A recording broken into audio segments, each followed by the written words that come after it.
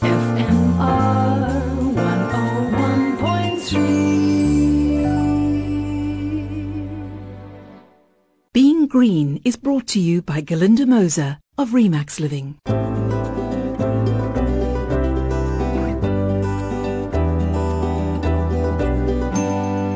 Hello, I'm Glynis Crook. Welcome to Being Green. The world's top scientists released their latest report this week, and the headlines are not looking good. Quoting the document, the Washington Post headlined, "World is on brink of catastrophic warming." The New York Times had, "Climate change is speeding towards catastrophe." "Global warming set to reach 1.5 degrees in the near term" was the title in the British Financial Times. But The Guardian highlights the Intergovernmental Panel on Climate Change's positive framing of the situation with "World can still avoid worst of climate collapse with genuine change." The gathering took place in Switzerland, and I'm joined now by Dr Nicolas Simpson, who's just back from attending the event. He's Senior Advisor at the Global Centre for Climate Mobility and Lead for Knowledge and Practice of the UN's Africa Climate Mobility Initiative. Nick, this was a synthesis of the previous reports. There is a little hopeful glimmer in there. What were the main findings? What is the current reality? Thanks, Glynis, and good morning to your readers. So the current trends are incompatible with a sustainable and equitable world.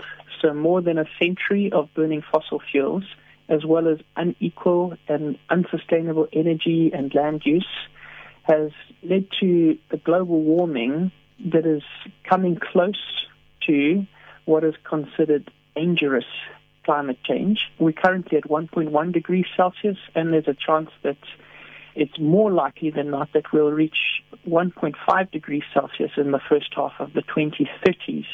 And that 1.5 degrees Celsius is an important threshold because in the Paris Agreement and multiple scientific publications, we understand that crossing that border is a severe limit for many human and natural systems to cope with climate change. But we know that already we are ill-prepared for the current hazards and the extraordinary threats that are being faced today from climate change, and the limits to our ability to adapt have already been reached across many ecosystems and regions.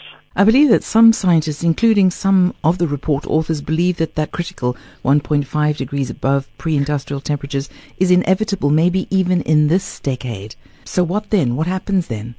So it's important to realize that nothing is inevitable with the right political and cooperation around climate action. We can avoid 1.5, and we can definitely avoid 2 degrees of warming if rapid and scaled-up climate action is taken immediately. The cynics, or perhaps those that are pretty jaded with the current slow rate of climate action, point to that to say, well, if the current lack of interest, current slow response to climate change, current slow transition away from greenhouse gas emissions and high carbon dioxide industry and transport means we currently don't look like we have the appetite for that kind of rapid transition to a less dangerous climate.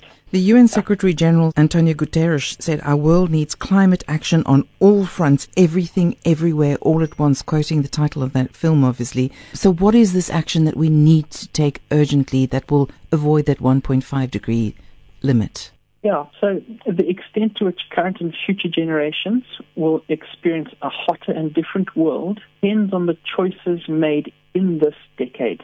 So in the next 5 years, and then the following 5 years are critical. Governments at local, regional, national, and international levels need to work together to accelerate the shift towards sustainable and climate-resilient development. We've seen significant progress in some cities, for example, the city of Cape Town, mainstreaming climate change in their new integrated development plan. And we know that rapid action is possible with the right political and institutional commitment, as well as financial resources. It is possible to build a livable and sustainable future because there are multiple feasible, effective, low-cost options that are available now to reduce greenhouse gas emissions and adapt to climate change. We just need to implement them. So, Nick, if you were to give me a bullet point list, what would those actions be? There's now a better understanding of what is required to make effective, equitable action. This includes political commitment, coordinated policies, international cooperation, effective ecosystem stewardship, inclusive governance, technological innovation, improved access to adequate climate finance, and improved climate literacy and services across the world, especially for Africa. Some of the greatest gains for well-being in Africa to reduce climate risk is addressing vulnerability, particularly in informal settlements. That's a crucial point. Adaptation, that's what we need to be focusing on. Thanks so much to Dr. Nick Simpson, member of the IPCC Synthesis Writing Team and lead for knowledge and practice of the UN's Africa Climate Mobility Initiative. And that's it for this week. Until next time, from me, Glynis Crook, take care and goodbye. Being Green was brought to you by Galinda Moser of Remax Living. Ask not what your community can do for you. Ask what you can do for your community. At Remax Living Real Estate, our ethos is built on giving back. From sponsoring music broadcasts to FMR's Being Green, our focus is on making your world more harmonious and our planet more sustainable. So when it comes to choosing a real estate partner, don't go for anything less than people who are maximum givers. Galinda Moser from Remax Living Real Estate. FMR